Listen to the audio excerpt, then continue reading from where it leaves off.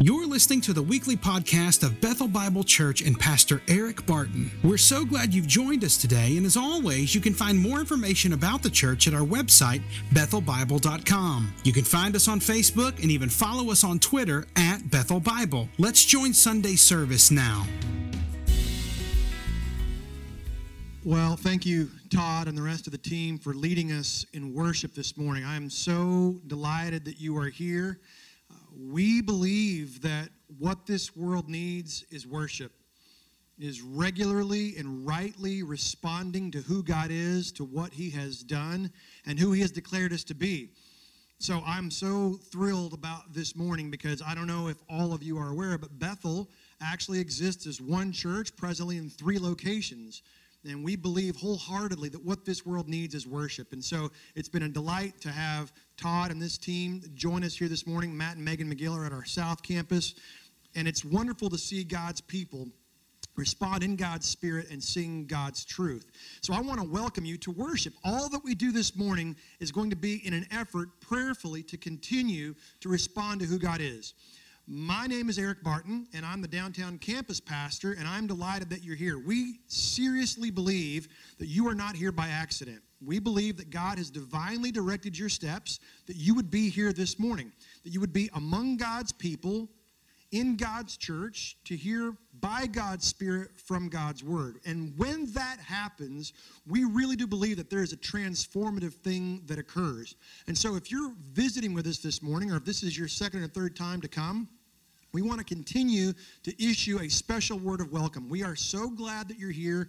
We are thrilled and humbled that we get to be a part of what we believe God is doing in your life.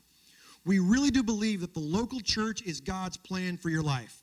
We hope, we pray, we would love for it to be this church. But if it's not, we will do whatever we can to help you get connected to a local church somewhere, because we believe that God's Word tells us that the New Testament knows no unchurched Christian. That is your plan. That is God's plan for your life. We want to help you with that. So if you are visiting, you will look in the seat back pocket in front of you. You'll notice some 5x7 glossy cards. We invite you to take one of those, to fill it out with your contact information. We want to help you get connected. That's a way for us to follow up. You can take that card and drop it in the plastic folder box between the exit doors on your way out. Or if you happen to have been born after the Reagan era and you don't want to write anything down, I understand that. I'm sensitive. I have heard your crying in the wilderness. You can simply text your phone number to this phone number, and we will follow back up with you and make sure that you are connected. We want to make sure that you have every opportunity to get involved and connected in this body of believers. Now, speaking of that, one more opportunity. This very Wednesday is our quarterly new members or potential members class we call Discover Bethel. It's one of my very favorite things that we do all year long. It's where we get together at 6 p.m. on Wednesday. There is childcare available. And we have dinner together from about 6 to 6:30. And then from 6:30 to 8:30, you get to hear from some of the staff and our volunteer ministry leaders tell you about what God is doing in our midst, how the church is organized, what we're all about, what we believe, and about all the governance issues of the church. And so it's a wonderful time to just sort of do a show and tell. It's a great time to get to hear from other folks who have come to the church, who have seen a ministry opportunity and a need, who have gotten involved, and who are now having significant impact and influence here in the center of the city. So if you've never come to a Discover Bethel, or if it's been many years since you've come to a Discover Bethel, you are cordially invited. But since we're having dinner, we need to know how many people are coming. And so after the service, if you've not come, we would love for you to sign up out in the foyer. There will be one of our elders hanging out there. We would love to sign you up and know that you're coming and for you to be a part of what's going on there. Now, one more announcement that I need to make as a continuation of our worship is I need to talk with you about what's going on with our budget. Now, if you're visiting, you might think, oh my gosh, budgets, the church, they're always talking about money and numbers. Well, we take this very seriously because we believe that God has given us resources to steward, and our reaction to and responsibility with those resources is in and of itself an act of worship. The month of November concludes our fiscal year for our budget cycle. So I need to let you as the church know what's going on. So it's my privilege and my responsibility to sort of let everyone know what's happening. So I've got about 3 slides I just want to walk through very quickly to let you know what's happening. This is 11 of the 12 months of our fiscal year. So this is really through October 31st of 2017. Thus far, we have an income of about $1.7 million, and that is up just a skosh from last year, about $25,000 more than last year, and that's wonderful. Praise God for that. At the same time, our expenses have grown to about $1.94 million, and that's up a little over $115K from last year. The reason for that is we've had a significant increase in attendance and membership, and therefore ministries, and so it just costs more resources for us to do those things. So you can see there's a little bit of a gap there, but we have added 15 new giving households just in the last month. So that's wonderful.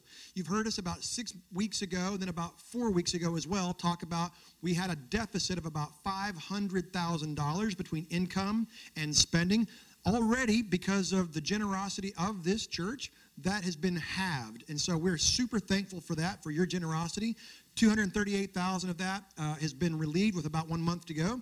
So we have $240,000 or about $238,000 to go with the month of November as yet to go. So let me kind of tell you what's next then. Next slide, please. We as a staff, if you can believe this, in May begin meeting together, planning together, and praying together, assembling our budgets of what we would love to see the Lord do through our ministry for the following fiscal year. We start that process in May. We submit all of that stuff in the month of August. It gets rolled up to individual campus pastors like me, who then submit that stuff to the executive pastor. He then takes it to the senior pastor, who submits it to the finance committee, who submits it to the trustee elders, and there was much rejoicing in the land when all that process is complete. It's not my favorite. It involves spreadsheets, which feels a little bit like dying to yours truly, but we're done with that. And so what the staff has collectively put together is a proposed budget of $2.16 million, which is an estimated 3.5% increase over this year's spending. So you can already see we've got some faith and some trust baked into our budget. We are budgeting generosity. We believe God has called Bethel to continue to be a church of influence and impact, and that requires generosity. What that means is our spending is down except for the interest that we are paying for our South Campus expansion. And also we've taken on some additional ministry space at our White House campus, and they will add additional children's ministry space, and they will be adding a second worship service here pretty quickly because all three campuses, by God's grace, are growing. So the finance committee and the trustee elders have examined and they have approved that proposed budget. It is the lowest percentage we have spent on staff salaries in 8 years. That's always sort of the metric. How much of what we spend goes to staff salaries? How much of it goes to other ministries? This is the lowest it's been on staff salaries for 8 years. And 14% of all of our income and receipts still goes to missions domestically and internationally. That's always been a core fabric of the DNA of our church, is we want to be always outwardly focused as well. So 14% of everything that we do goes to outreach and to missions. And so the budget will be further reduced by 2017 deficit. And if there's still a delta, if there's still a gap at the end of this fiscal year, whatever that difference is, we will take that out of the 2018 budget, and that will result in some personnel cuts. Now, I'm not saying that as a bayonet or as a threat. That's just simple math. It's simple numbers, and that's what we're wrestling through. And so we just need to be completely transparent about that. Which leads me to the third and final slide, which is the question of, well, what do we need for you to do? Well, first of all is to pray that our church will be able, willing, and ready to meet the financial challenges and opportunities that we have before us. We're asking you to commit to regularly and diligently pray for wisdom for us as a staff, for the elders, as we steward the resources that God has given, that we would be mindful of all of the different opportunities and needs that are asking us for resources. That the Spirit would work to lead us to become more generous, all of us, that we would continually grow into a more generous people, those people who are characterized as giving their lives away. And that God would give us eyes to see the ways that He can help us meet the financial needs that Bethel has. We say this all the time at this campus, that God would give us eyes to see the wreckage around us, and that we would have the resources and the means to respond to the wreckage around us. And so we're asking you to please give financially as an act of worship, not out of obligation or duty or simply because it's the right thing, but to give as an act of worship, either a one-time gift that would perhaps lead to a regularly scheduled giving pattern that you have, or a special gift in this last fiscal month of our year, or perhaps even to give by check here in the brown box or online or with some appreciated stock. We're going to ask you to persistently pray about that. So I just wanted to disclose all that. If you have any questions about that, you're welcome to get in touch with me or with any of our staff. We would love to discuss that as openly and transparently as we can. But we are super excited and very eager in anticipating what God's going to do in us and through us at all three of our campuses in this coming fiscal year. So here's what I'm going to do. Since we're asking you to pray, we're going to pray right now, and then we're going to continue by opening God's Word and worshiping together. So let's pray together. Father, we do thank you for who you are, for what you have done, and that you are sovereign. You not only own the cattle on 1,000 hills, you own those hills too. So we confess, Father, that you are not in any way, shape, or form concerned nor threatened. There is no crisis in your throne room. And so we ask, God, that we would have wisdom to see the world through your eyes, that we would be a people who respond with generosity in the same way that you gave of yourself. You sent your Son. You are the God of mission and outreach. And so we ask, God, that you would continue to work in our midst as we take on additional ministry opportunities, that we would have the resources to follow where you lead, that we would have eyes to see, ears to hear, that we would have courage to follow where you're leading. And so, Father, we thank you for Bethel Bible Church and how you have resourced us thus far. We trust that you will continue to do so.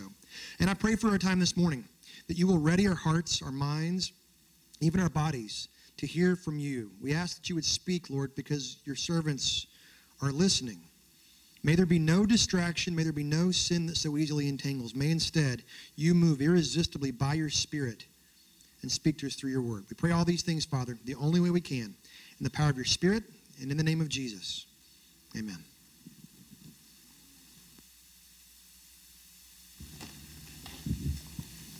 Good morning.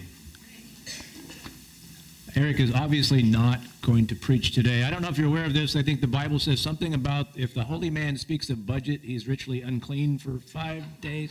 So he can't speak today. So, no, I'm kidding about that. My name is Greg, and it's a pleasure and an honor to be here to get to teach God's Word today. Eric asked me if I would be willing to, and I'm always happy to do that. So it's a wonderful opportunity. My wife and I, Myra in the back, and my daughter Lily and her husband Kerrigan in the back there.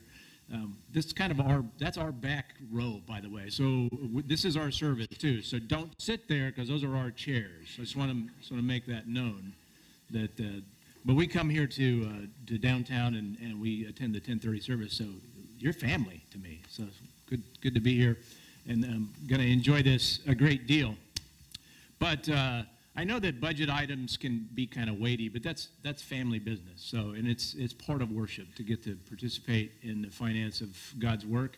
I, like Garrick, believe in the local church, that we are the hands and the feet of Jesus on this earth, and it's expressed through the local church. I love this church, that this church teaches God's word, and at least when Eric teaches it, he teaches God's word. When I'm here, I like to talk about pink bunnies. So if we can put the first slide up, let's start with this. This is the Energizer Bunny. Obviously, we all know the Energizer Bunny. What do we know about the Energizer Bunny? He keeps going and going and going. Right? That's what we know about the Energizer Bunny. Let me do a quick quiz because this will be interesting. I didn't do this with the first hour because they scared me, but I'll do that with you. Quick quiz, multiple choice. The Energizer Bunny is the brand mascot for Rayovac, Duracell, Eveready, or Panasonic. How many of you say Rayovac? How many of you say Duracell? Some of you say Duracell. How many of you say Eveready? And how many of you say Panasonic? How many of you would not lift your hands for one of these stupid quizzes for any? The majority. It's kind of interesting, isn't it, that some of you, we're not sure what battery the bunny is actually trying to sell. That's fascinating because this bunny has been the brand name for the Eveready Battery Company for 28 years now. And we love the pink bunny, but we're not quite sure what it is. Actually, this bunny started as, it was kind of a parody. The Eveready Company was responding to a Duracell commercial. So many of you raised your hand for Duracell because it's kind of interesting. Duracell 27, 28 years ago was advertising kids' toys, mechanical kids' toys. In all of their advertisements, they were using mechanical kids' toys to advertise their batteries. And then Eveready took offense to it because Duracell kept saying our batteries last longer, and Eveready wanted to make the point that no, our batteries last longer. So in response to one of the Duracell toy commercials, which oftentimes incorporated pink bunnies, Eveready introduced the Energizer bunny, and so the commercial started with these little mechanical toys, many of them pink bunnies, doing snare drums. They're beating on snare drums, and they're starting to fall off one by one, and then Eveready says our battery's better, and on marches this pink bunny beating the bass drum. And then the tagline, because Energizer keeps going and going and going. That was the thing about the bunny. But isn't it interesting that actually there's probably statistics about this, but Eveready probably wouldn't want you to know about it. Actually, in the early days of this brand mascot, Eveready probably sold more batteries for Duracell than they sold for their own company. Because people had already associated little mechanical toys with Duracell, not with Eveready. But this is the Eveready Energizer bunny. Interesting to note. Again, this bunny, as we know, keeps going and going and going. And that's the great thing about this bunny. But wouldn't it be tragic if the result of all this many years and many millions of dollars in this ad campaign managed to sell pink bunnies and not batteries? Why? Because it's not about the bunny. It's about the battery. In our parable today that we're going to look at the parable of the persistent widow. Okay? The parable of the persistent widow. And I want you to turn there with me to Luke chapter 18. What we're going to find out about this persistent widow is like the bunny. She keeps going and going and going. Luke chapter 18. And we start in verse 1. Then Jesus told his disciples a parable to show them that they should always pray and not give up. He said, in a certain town there was a judge who neither feared God nor cared about men. And there was a widow in that town who kept coming to him with the plea, grant me justice against my adversary. For some time he refused. But finally he said to himself, even though I don't fear God or care about men, yet because this widow keeps bothering me, I will see that she gets justice, so that she won't eventually wear me out with her coming. And the Lord said, listen to what the unjust judge says. And will not God bring about justice for his chosen ones who cry out to him day and night?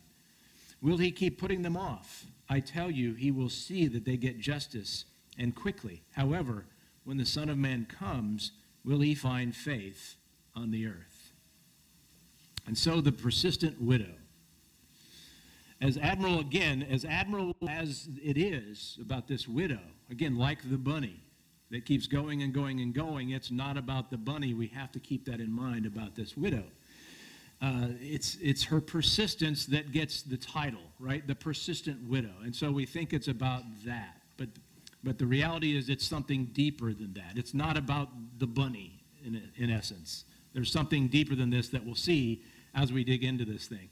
She keeps going and going and going, but we miss the point entirely if we believe that this is just some kind of inspirational story about persistence. Now, I recognize the fact that in our times, persistence seems to be kind of a hot issue. I think there's a bestseller on the New York Times list right now called Grit. So we talk about persistence or grit or stick-to-itiveness or whatever the other thesaurus words we can think about. That's the surface of this story. It is a widow who is persistent, but there's something deeper that I think the Lord wants us to learn as we dig into this, which we'll see as we do. It's not about the persistence, but what is it about? Let's take a look. I want to start, here's kind of our outline today. We're going to start with the purpose of parables. We're going to review that again. I know that Eric has before, and we've talked about the parables reveal and conceal, but I want to give some background to that so we all have kind of a context to work with when we talk about what are parables for. Then we'll talk specifically about this parable, and we'll talk about the characters involved and what's being utilized here and what it's teaching. And then finally, we'll try to make application. As we learn about what this parable teaches, there's something specific about us, something specific that this teaches you and I that we can apply to our lives. So those three things. So that's our agenda for today. So let's dig into that and see if we can manage to do that. I'm trying to be mindful of the fact my wife told me in the first service I was kind of just over here on this side of the stage, and I tend to wander, but I was just preaching to this side of the audience, so I apologize if I end up doing that. I'm not left-handed, but perhaps that side of the audience needed to hear, maybe there were more sinners on that side. Maybe so. Don't take that as an indication. If I'm actually over here more often, it doesn't mean there are more sinners. Just, I don't know what quirky thing that means. All right, so the purpose of parables. Let's start with that. Christ taught in parables. What are the purpose of parables? We've said before that it reveals and it conceals. It reveals simple truth. Parables are simple stories. They're not elaborate. They're not complex. They actually don't end up being great stories. They're simple enough for kids to understand, but the story is not the point. They're typically given to deliver a moral, okay? They deliver something spiritual. They deliver something that's being taught. But we said that they also are used to conceal, which is kind of interesting. As Christ taught in parables, and we'll see here eventually what Christ says about this, but as Christ taught in parables, that was something that was also being concealed. But I don't want you to take that as meaning there's some kind of cryptic message in the parables. That's not it. The message of the parables is usually very plain and very simple. The stories are not complex. They're very plain. They're very simple. They're very approachable. And so parables are used to speak and to teach a spiritual truth. They're usually taught to teach a spiritual truth about the kingdom. Okay, parables taught about the kingdom of heaven. Christ used them to teach about the kingdom of heaven. Now, what do we need to know about the kingdom of heaven? Christ is the king, and he offers the kingdom. So we need to see how that went down, because in the New Testament, it's interesting to see the early part of the Gospels, what happened here. So back in Isaiah prophesied that a prophet would come and would prepare the way of the Lord. We know that the prophet that Isaiah spoke of was John the Baptist. John the Baptist came. He began to preach to prepare the way of the Lord. He was preparing the way for the king to come and establish his kingdom. As John began to preach, his message was very simple. John preached, repent, for the kingdom of heaven is at hand. That was John's message. Repent, for the kingdom of heaven is at hand. Very simple. Christ came on the scene. John was laying the groundwork for Christ. Christ came on the scene. Christ's message was the same. Repent, for the kingdom of heaven is at hand. Christ began to select disciples, to send his disciples out to teach. The message didn't get any more elaborate. Christ instructed his disciples to teach, repent, for the kingdom of heaven is at hand. Matthew 12, verses 22 through 24 says, it's Matthew 10 that I'm looking at. Matthew 10, verses 5 through 7, as Christ began to instruct his disciples, he said to them, do not go among the Gentiles or enter any town of the Samaritans. Go rather to the lost sheep of Israel, and as you go, proclaim this message, the kingdom of heaven has come near. The kingdom of heaven is at hand. So the early ministry of Christ and the disciples was exclusively for the nation of Israel. Christ went to the Jews to preach, repent, for the kingdom of heaven is at hand. Now, what were the Jews waiting for at the time? The kingdom and a king. They were in subjection to the nation of Rome at this time. They hadn't had a nation in millennia. I don't know what that word means. Thousands of years, long time since Israel had a nation. And so they were eagerly anticipating that day when someone would come, the king would come and would establish their nation. They were waiting for their Messiah. And they were waiting for Messiah to come and establish that nation. So Christ came, ministry of Christ and the disciples, exclusively to the Jews to say, here it is, repent, for the kingdom of heaven is at hand. Here's the part that they heard. The kingdom of heaven is at hand. Here's the part that they didn't hear. Repent, right? The Jews heard the kingdom of heaven is at hand. That message was good stuff. The repent part was difficult.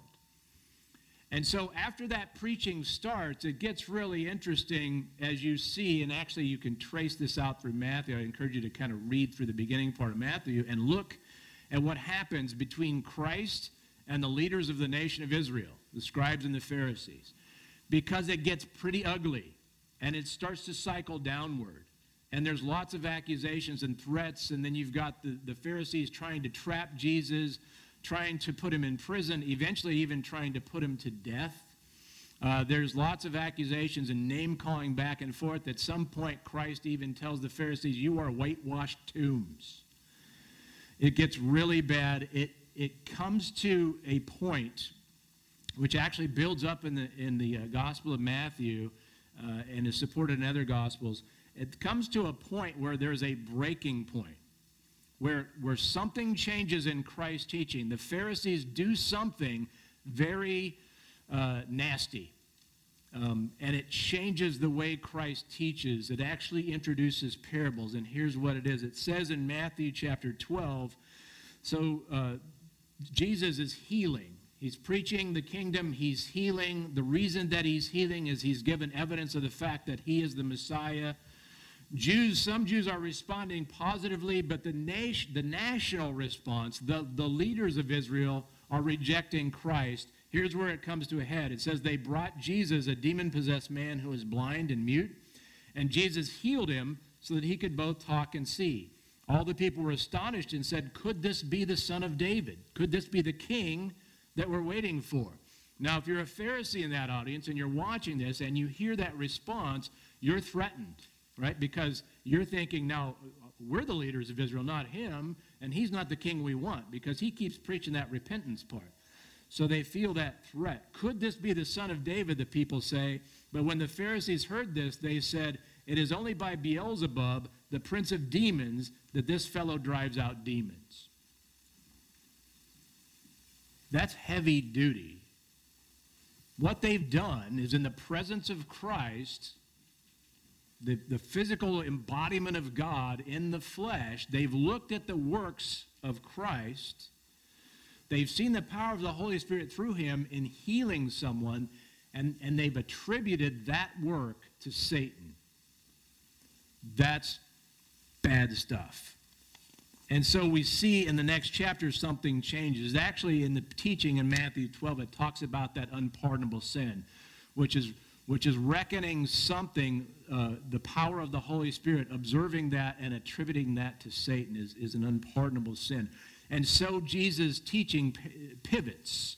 Something changes. When we get to Matthew chapter 13, the next chapter, Jesus starts to teach in parables. Now that's interesting. Why would Jesus start to teach in parables?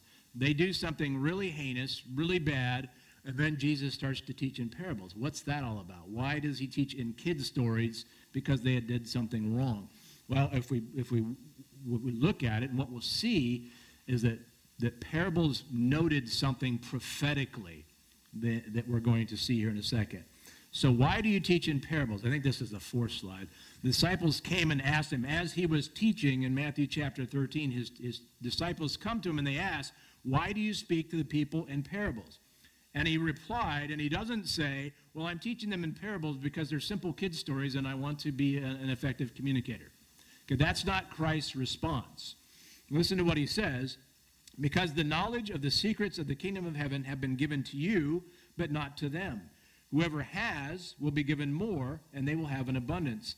Whoever does not have, even what they have will be taken from them. This is why I speak to them in parables. So it wasn't about simple stories. It wasn't about being an effective communicator. This is why I speak to them in parables. And then he quotes a prophecy. This is Isaiah, the prophet, who says, though seeing they do not see, though hearing they do not hear or understand, in them is fulfilled the prophecy of Isaiah. You will be ever hearing, but never understanding. You will be ever seeing, but never perceiving. For this people's heart has become calloused. They hardly hear with their ears, and they have closed their eyes. Otherwise, they might see with their eyes, hear with their ears, understand with their hearts, and turn, and I would heal them. But blessed are your eyes because they see, and your ears because they hear. For truly I tell you, many prophets and righteous people long to see what you see, but did not see it, and to hear what you hear, but did not hear it. So what in the world is going on here? So what we find out is that this prophecy from Isaiah talked about this fact, and Jesus says, this is why I speak to them in parables. It's fulfilling this prophecy of Isaiah. By the way, you're probably familiar with this prophecy in Isaiah because we quote it all the time in church. We just don't quote this part of it, right? This is that passage in Isaiah that says, holy, holy, holy, where you've got the cherubim and the seraphim and the angels in the heavenly realms, and they're singing, holy, holy, holy. And we like to talk about that part of it, but this is the second half of that passage.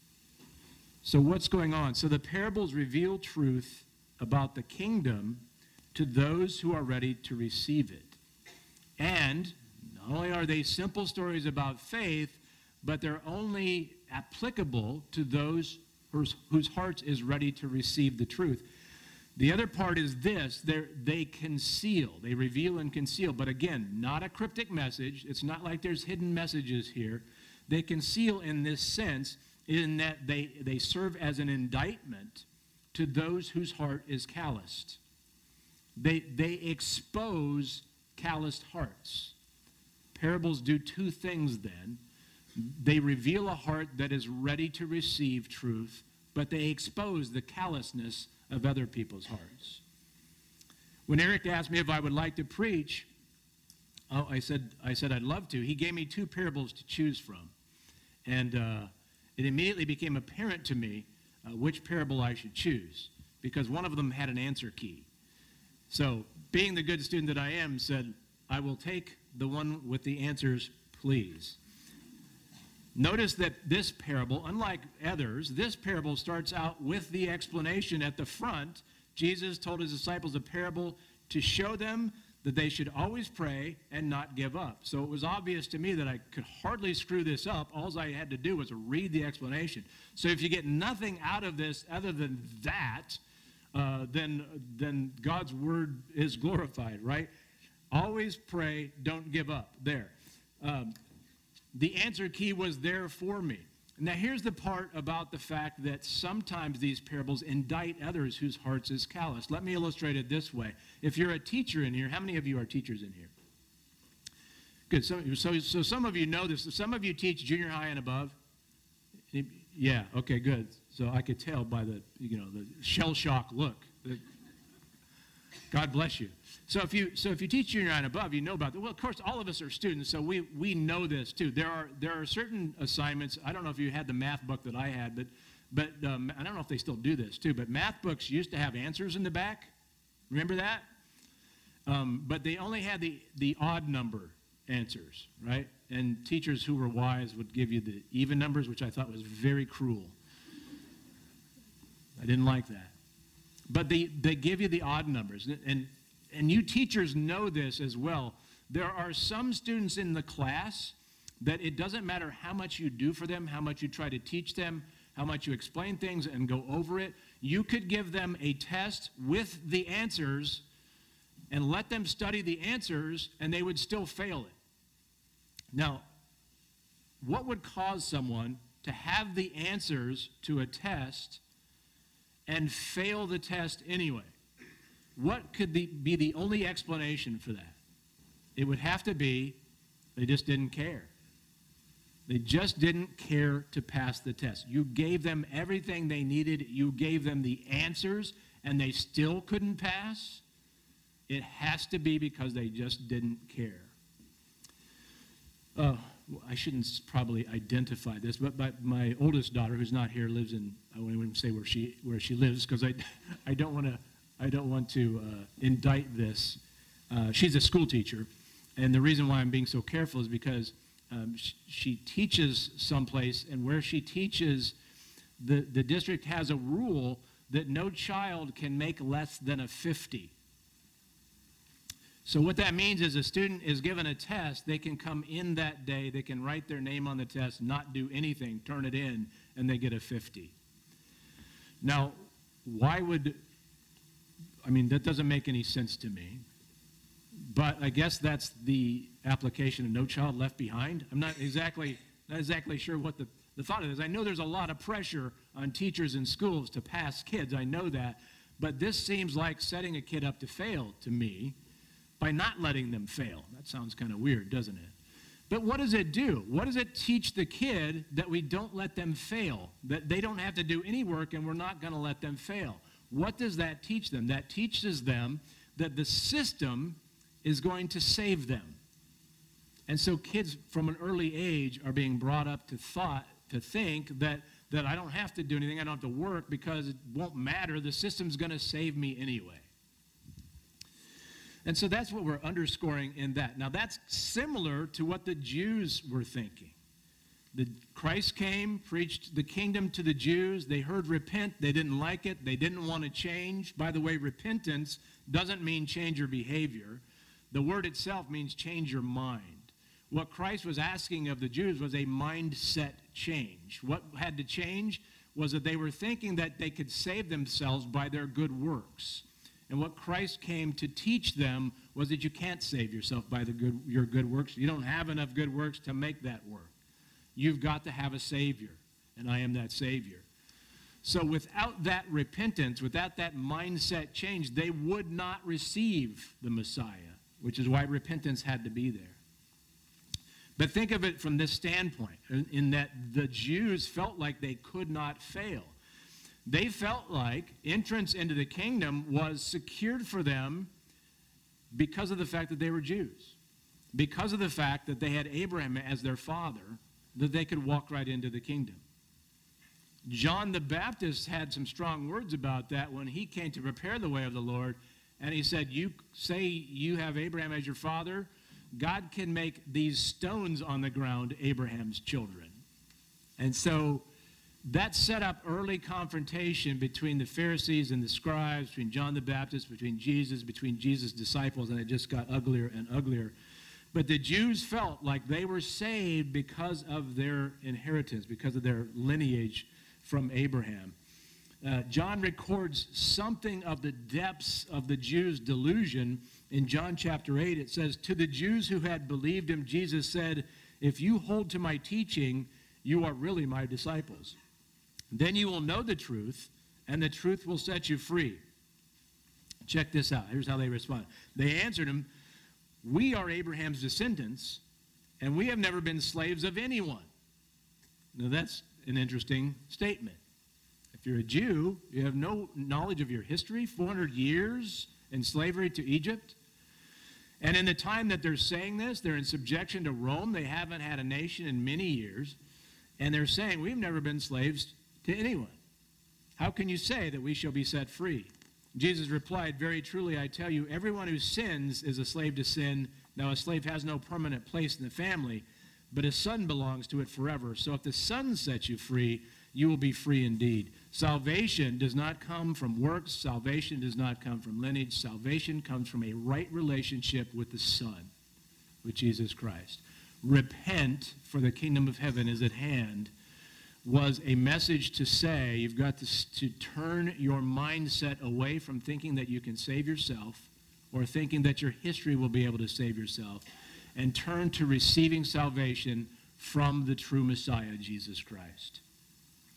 So that's a background on why parables. Parables are much deeper than just simple stories that taught spiritual truths. There's a prophetic sense of why Jesus began to teach in parables. It did reveal simple truth. It does reveal simple truth, which we'll study today.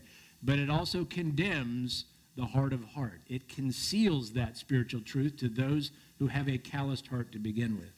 All right, so let's turn to the meaning of this parable. Let's turn to the meaning of the persistent widow. Now, my title in my Bible says the parable of the persistent widow. Some of you have other Bibles that may say something else. Does anybody else have something different in terms of the title itself? Say, turn to the right. I should have turned to the left. They'll talk to me over here. Anybody got anything different? Is it all the persistent widow? What is it? Justice for the faithful. So we get different titles. So the persistent widow, justice for the faithful, something about the unrighteous judge.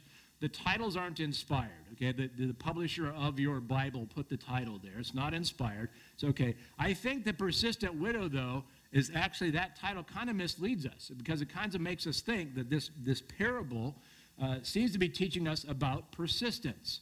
What we've been taught since we were kids, that if you try hard enough, you'll get what you're after. If you set a goal and believe and keep persevering, you'll get what you're after, right?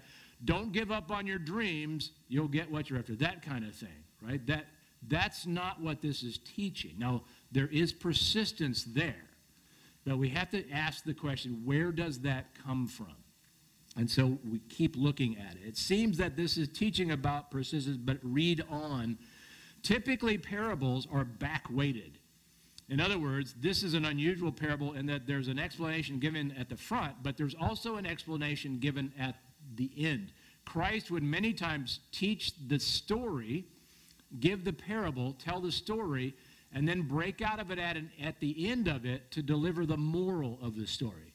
And so that's what we see here as well. That's interesting because this parable is unusual in that you get explanation at front, you get the parable in the middle, and then you get explanation at the end. You got kind of a parable taco, if you will. I've never actually heard that referred to as the taco parable, but henceforth it shall be known as the taco parable. So let's talk about this. So what is it that is at the back of this thing? Again, it's back-weighted. Jason talked about the parable of the workers in the vineyard last week. That is back-weighted. It ends very simply with the first shall be last and the last shall be first. Jesus breaks out of this story to deliver the moral. The parable that comes after the persistent widow is the parable of the Pharisee and the tax collectors. He breaks out of it at the end and says, for everyone who exalts himself will be humbled, and he who humbles himself will be exalted. Breaks out of the story, delivers the moral. That's the case here as well. The story is about a persistent widow and an unrighteous judge. It's not hard. There's just two characters. And we'll see some of the comparisons as we get into that here in a second. But let me read it again. Jesus told a parable to show them that they should always pray and not give up. That sounds good. The story is consistent with Luke's introduction there. In a certain town there was a judge who neither feared God nor cared about men. And there was a widow in that town who kept coming to him with the plea, grant me justice against my adversary. For some time he refused, but finally he said to himself, even though I don't fear God or care about men, yet because this widow keeps bothering me, I will see that she gets justice so that she won't eventually wear me out with her coming. Then the Lord breaks out to give the moral. Listen to what the unjust judge says. Notice that he doesn't say, listen to what the widow says. He says, listen to what the unjust judge says. And it's interesting to note there's really only one verse here that talks about the widow at all. It's mostly about the unjust judge because it becomes a comparison, which we'll see here in just a second. He goes on to say, listen to what the unjust judge says. Will not God bring about justice for his chosen ones who cry out to him day and night? Will he keep putting them off? I tell you, he will see that they get justice and quickly. And then an interesting ending as well, which seems to not even fit at all. He says, however, when the Son of Man comes, will he find faith on the earth? So, as we wrap this thing together, we'll see that the beginning and the ending actually do complement one another. It actually is a taco, as we'll see as we look at this thing. So here you have the characters. This is, I think, slide 5, if you're not already on slide 5. These are the contrasts that we can look at. So the parable is this, the widow, and why does Jesus choose a widow? Because in that context, in that culture, This widow has no means to support herself. She has no means to approach a judge. She doesn't bring an attorney. She has no one to plead her case for her. This widow is completely defenseless. And so the widow becomes this great character in the story. She has no possibility of getting justice. She couldn't do anything. And then her only possibility is to approach this judge. And what do we know about this judge? This judge is a corrupt judge. He doesn't fear men. He doesn't fear God. And yet this is the only recourse for this widow who has no other means to gain justice is to approach this judge. Now, we don't know what this widow is appealing for, but apparently some injustice was done to her. And again, because of her state, there was no welfare society back then. Widows didn't get survivor benefits or anything like that. And apparently this widow is by herself. She's got nothing. She's got no one. And all she can do is come to the judge. And yet she keeps coming and coming and coming and asking and asking and asking. And so this widow, with no possibility, really, of gaining justice, that she would have faith enough in a corrupt judge whom she had no relationship with, the fact that she would keep going and going and going and asking and asking and asking becomes something very convicting for us. At least it was convicting for me as I read this and I realized, oh, that widow is compared to me. And if this widow would keep coming and asking with no hope, who am I who has a relationship to a righteous judge to fail in asking and coming? What would cause someone to give up? Remember how this begins. We should always pray and not give up. The question is, what would cause someone to give up? And this is where we wrap that backside of the taco up. And so the end meets the beginning, and we see what Jesus says in Luke 18:8. When the Son of Man comes, will he find faith on the earth? Which is in question. It's a horrible way to end a story, but it's as if that's in question. And so what Jesus is saying is, what would cause someone to give up? Lack of faith.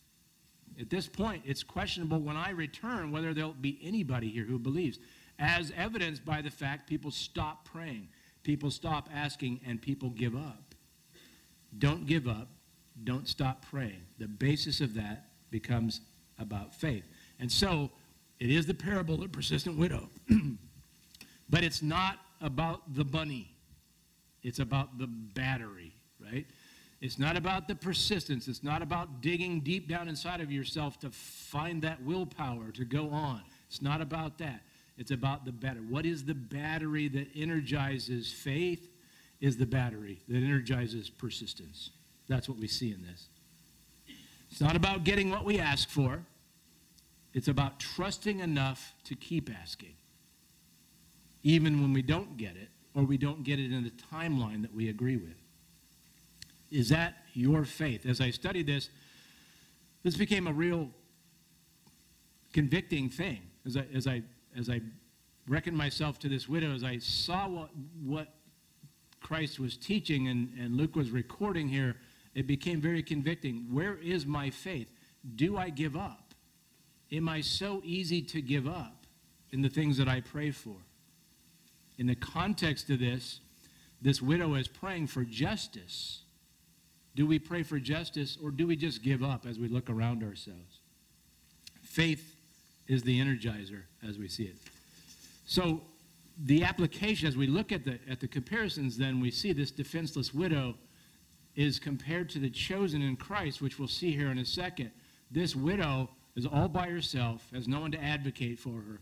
We're different. We have been chosen by the king. We've been chosen by the righteous judge. We'll see that here in a second. The judge's action is based on exasperation. He gets tired of the widow coming to him. Again, this isn't teaching that you can wear God out or be such a nuisance in your prayer life that God will eventually give in and give you what you want. It's not about that. This judge does.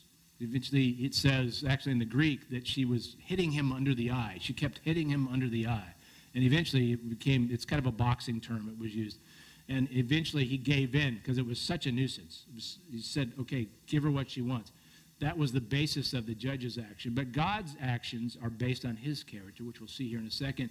And then the judge's timing, the judge gave in. Whenever he had had enough, that was his timing. God's timing is different. God's timing is based on his perfect plan. So that's the comparison. That's what the parable teaches. Let's apply it. So this is what it looks like as we apply these things. Slide 6 then shows us this is the application. These are the three energizers, if you will, to keep your faith going and going and going. Faith in God's character, faith in God's, I should have went faith in God's clock there. That would put another C there. Now I think of it. Darn. Faith in God's character, faith in God's clock or calendar even, and then faith in God's choice. Those are the things that become the basis for this faith that keeps going and going and going. Let's take a look at those. Faith in God's character. Again, this God is contrasted with the unrighteous judge. He doesn't care about men, doesn't care about God. He only cares about himself. God, we are told, cares about us. We do not serve a high priest who cannot sympathize with us, but we can approach boldly the throne of grace, knowing that God cares. The King of the universe cares about me. That's the character of God. God is righteous. God is altogether trustworthy. God will bring about justice, it says, for his chosen ones who cry out. He will do that. We look around us and we see a lot of injustice in the world. There are things that go on that have just gone on over the past couple of weeks that we look at and we go, that just doesn't make sense. But we have to keep our focus on God. I know the church shootings in South Texas were awful. I know that rocked all of us as we look at that and the effects of that. The focus has to be back on God. God is righteous. God will bring about justice. God did not blink. God will avenge. We've got to trust God and understand that God is righteous. It's about God's character, that we've got to trust him in that. That trusting God, even in the midst of impossible odds we see throughout Scripture, one of them that always keeps coming back to me is the book of Job, where Job was able to trust God in light of horrible things that happened to Job. And Job's own wife, the embodiment of encouragement, says to him, curse God and die. And yet Job continues to trust God. And Job's statement is, though he slay me, yet will I trust him. Look, we don't understand an infinite God. We only understand what God allows us to understand, what God chooses to provide us, and that's enough. But I've got to trust that infinite God because he sees way beyond where I can see. So trust in God's character, number one. Number two, trust in God's calendar. Trust in God's clock. Now this says that they will receive justice. It says his chosen ones, God brings about justice for his chosen ones who cry out to him day and night. Will he keep putting them off? I tell you, he will see that they get justice and quickly. That quickly part is a tough one because there's a lot of justice I would like to see right now that I would consider this quickly. Again, God's calendar is different than my calendar. God sees differently than I see. In the preceding context, in Luke chapter 17, we're told something about God's calendar as the disciples were asking when the kingdom of God would come about. And in Jesus' reply, he talks about what it's going to look like when the kingdom of God comes, when he comes again. And he talks about the fact that it would be quickly. But what he meant was, when I come, my coming will be quick, like a flash. I'll be here. And so we wait for that day, and we've been waiting for that day. But the message here is, it's about God's timing, not our timing. It will happen quickly in God's timing. It's on us to keep waiting and waiting and waiting. That's perseverance. That's based on faith. We've got to trust in God's timing. Hebrews says this. It talks about the men of faith who had gone before us.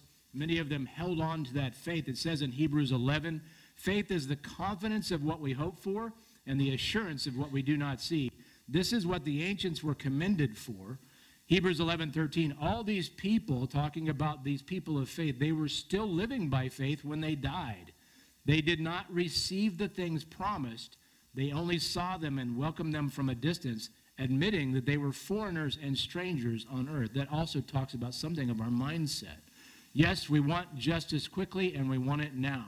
But there are many who have gone before us who have held on to the faith, who did not receive these things, but they held on, kept waiting and waiting and waiting.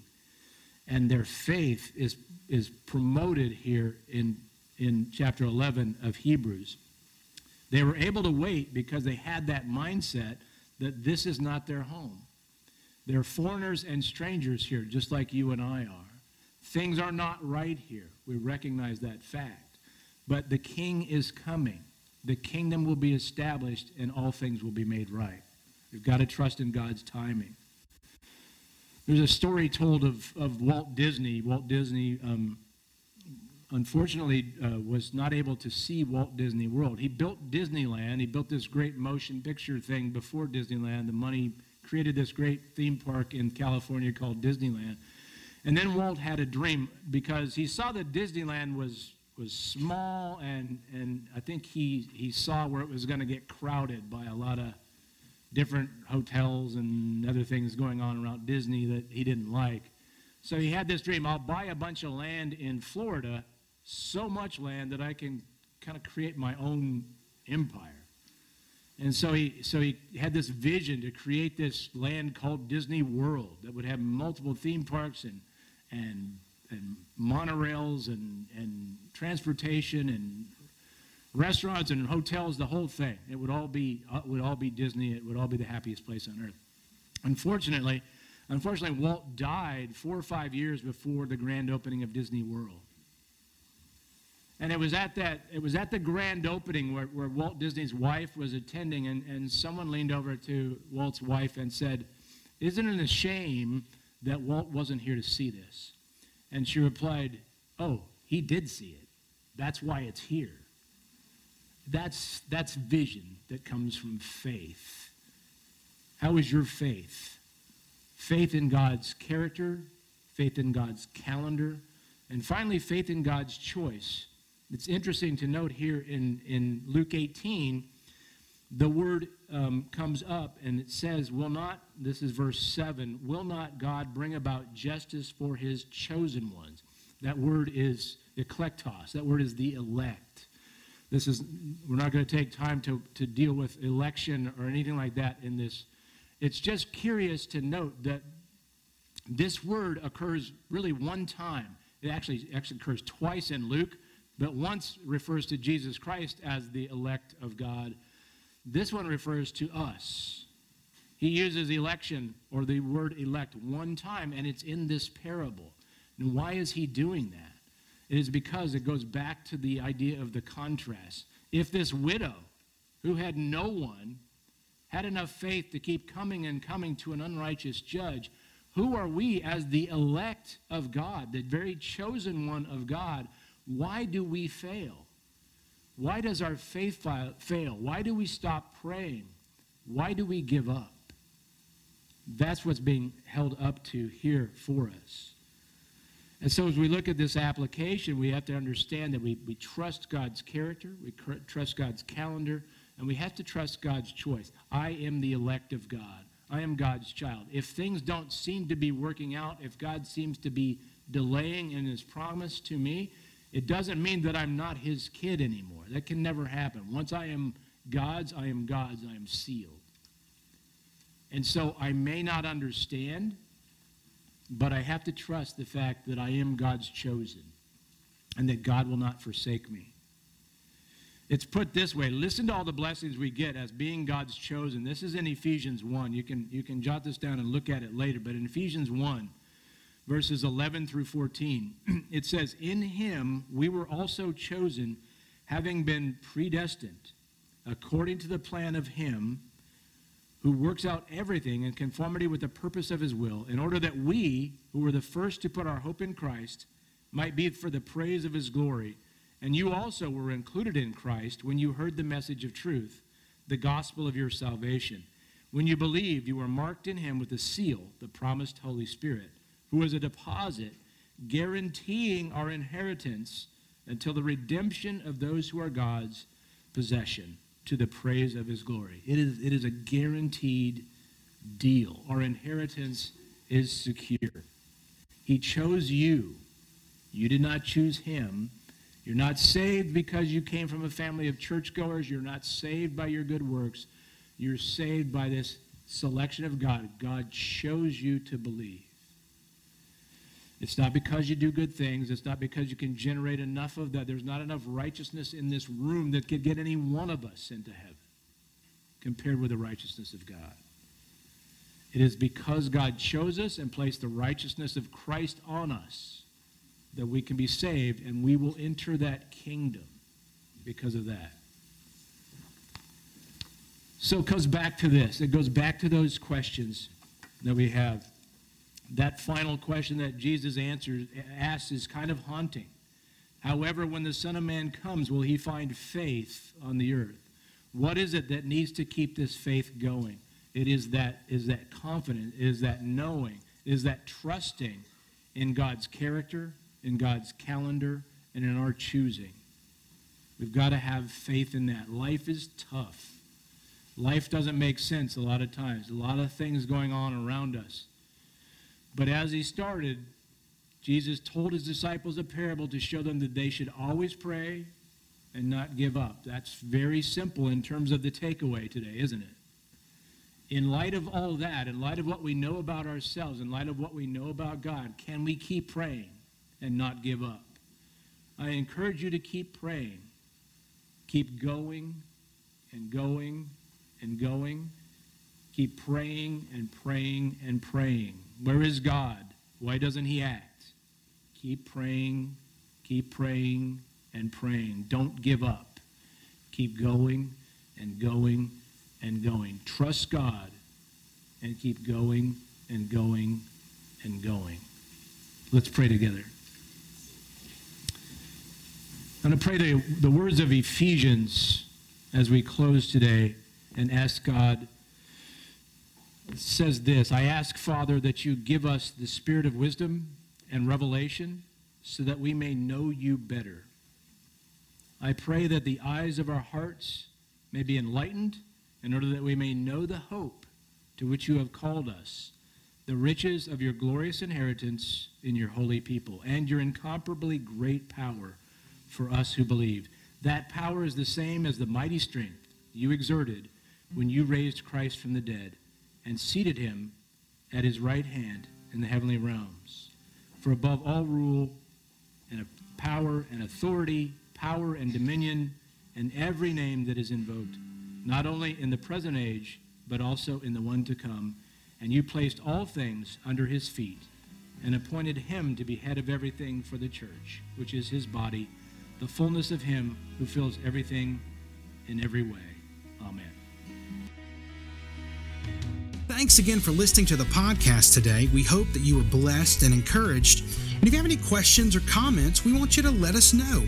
Simply send your thoughts to questions@bethelbible.com. Thanks for spending time with us, and be sure to join us next week on the Bethel Bible Podcast.